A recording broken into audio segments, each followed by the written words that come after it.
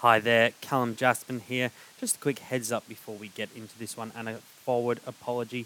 The sound quality is not up to the standard that we would like for today's episode. We're on the road, we're under time pressure, and unfortunately this is what we've got to work with. So enjoy the episode nonetheless, and we'll see you again on Monday.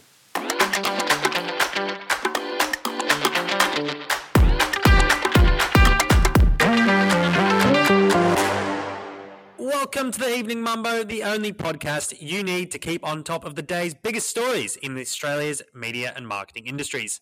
It's Thursday, the 2nd of March, and for the first time for the Evening Mumbo, we are recording in person. I'm Calum, Jaspan. And I'm Damian. Francis. In today's news, Omnicom Media Group sees a familiar face return. The driving force behind Clemenger BBDO's creative glory steps down. The ACCC takes action on greenwashing. And the NRL lures in sponsors ahead of tonight's opening round. Calum, I can almost touch you.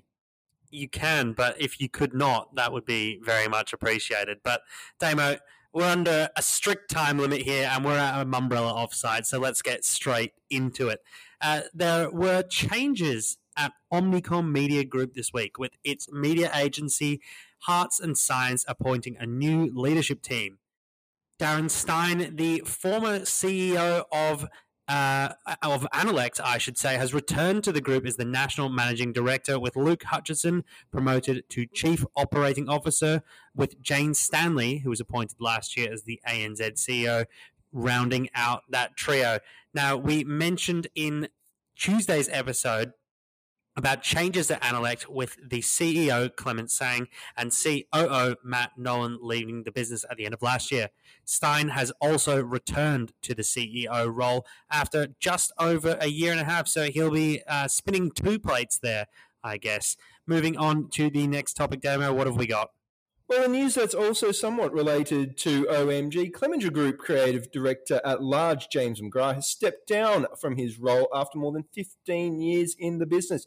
McGrath has been involved in the group for some of its most successful years and was present at Mumbrella's CMO retreat in 2019 when Clemenger BBDO Melbourne picked up the gong for Creative Agency of the Decade. A spokesperson for Clemenger Group told Mumbrella that he will remain in the business in a consulting role. But as a result of this, the Chief Creative Officer over the pond at Clemenger BBDO Wellington, that's Bridget Alkemer, has been appointed as Chair of Clemenger Group's Creative Council, as well as being appointed to the group's board. McGrath was previously Chair of the Council, so a lot of change there at Clemenger Group, Cal. Yeah, it certainly changes indeed, and we had a little bit of a lengthier conversation on yesterday's Mumbrella cast about the sort of the changing or transitioning period this is for Clemenger Group.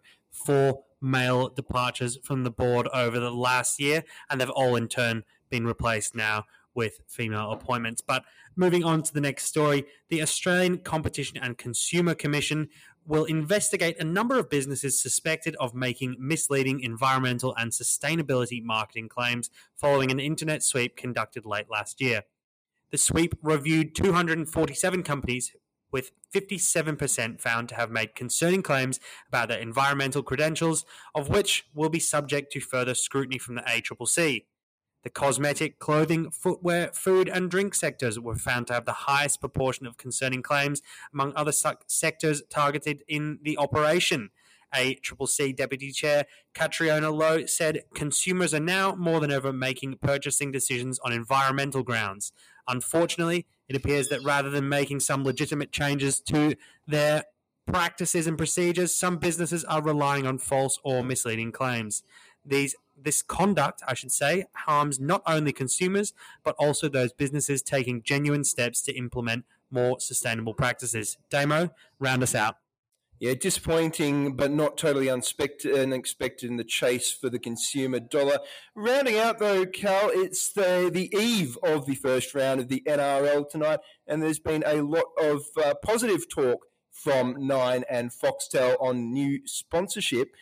Nine's Director of Sales for Sports, Matt Granger, has said that new sponsors announced include Westpac, Yui, and DoorDash, and it will be one of the biggest years ever for the NRL, while Foxtel Media has suggested that 14 sponsors on this year is the most that they've had before. That was Martin Medcraft, who was allowed in Chemist Warehouse, Ford, Harvey Norman, Kia, and more joining the roster. But it comes at an interesting time for the NRL, particularly after the pride issue that the Manly Sea Eagles had last year in an anonymous survey that the Sydney Morning Herald did of club bosses recently. More than 80% of them said they did not support the launch of a pride round in the competition. So despite the solid commercial support, it looks like there could be headwinds from the NRL coming up.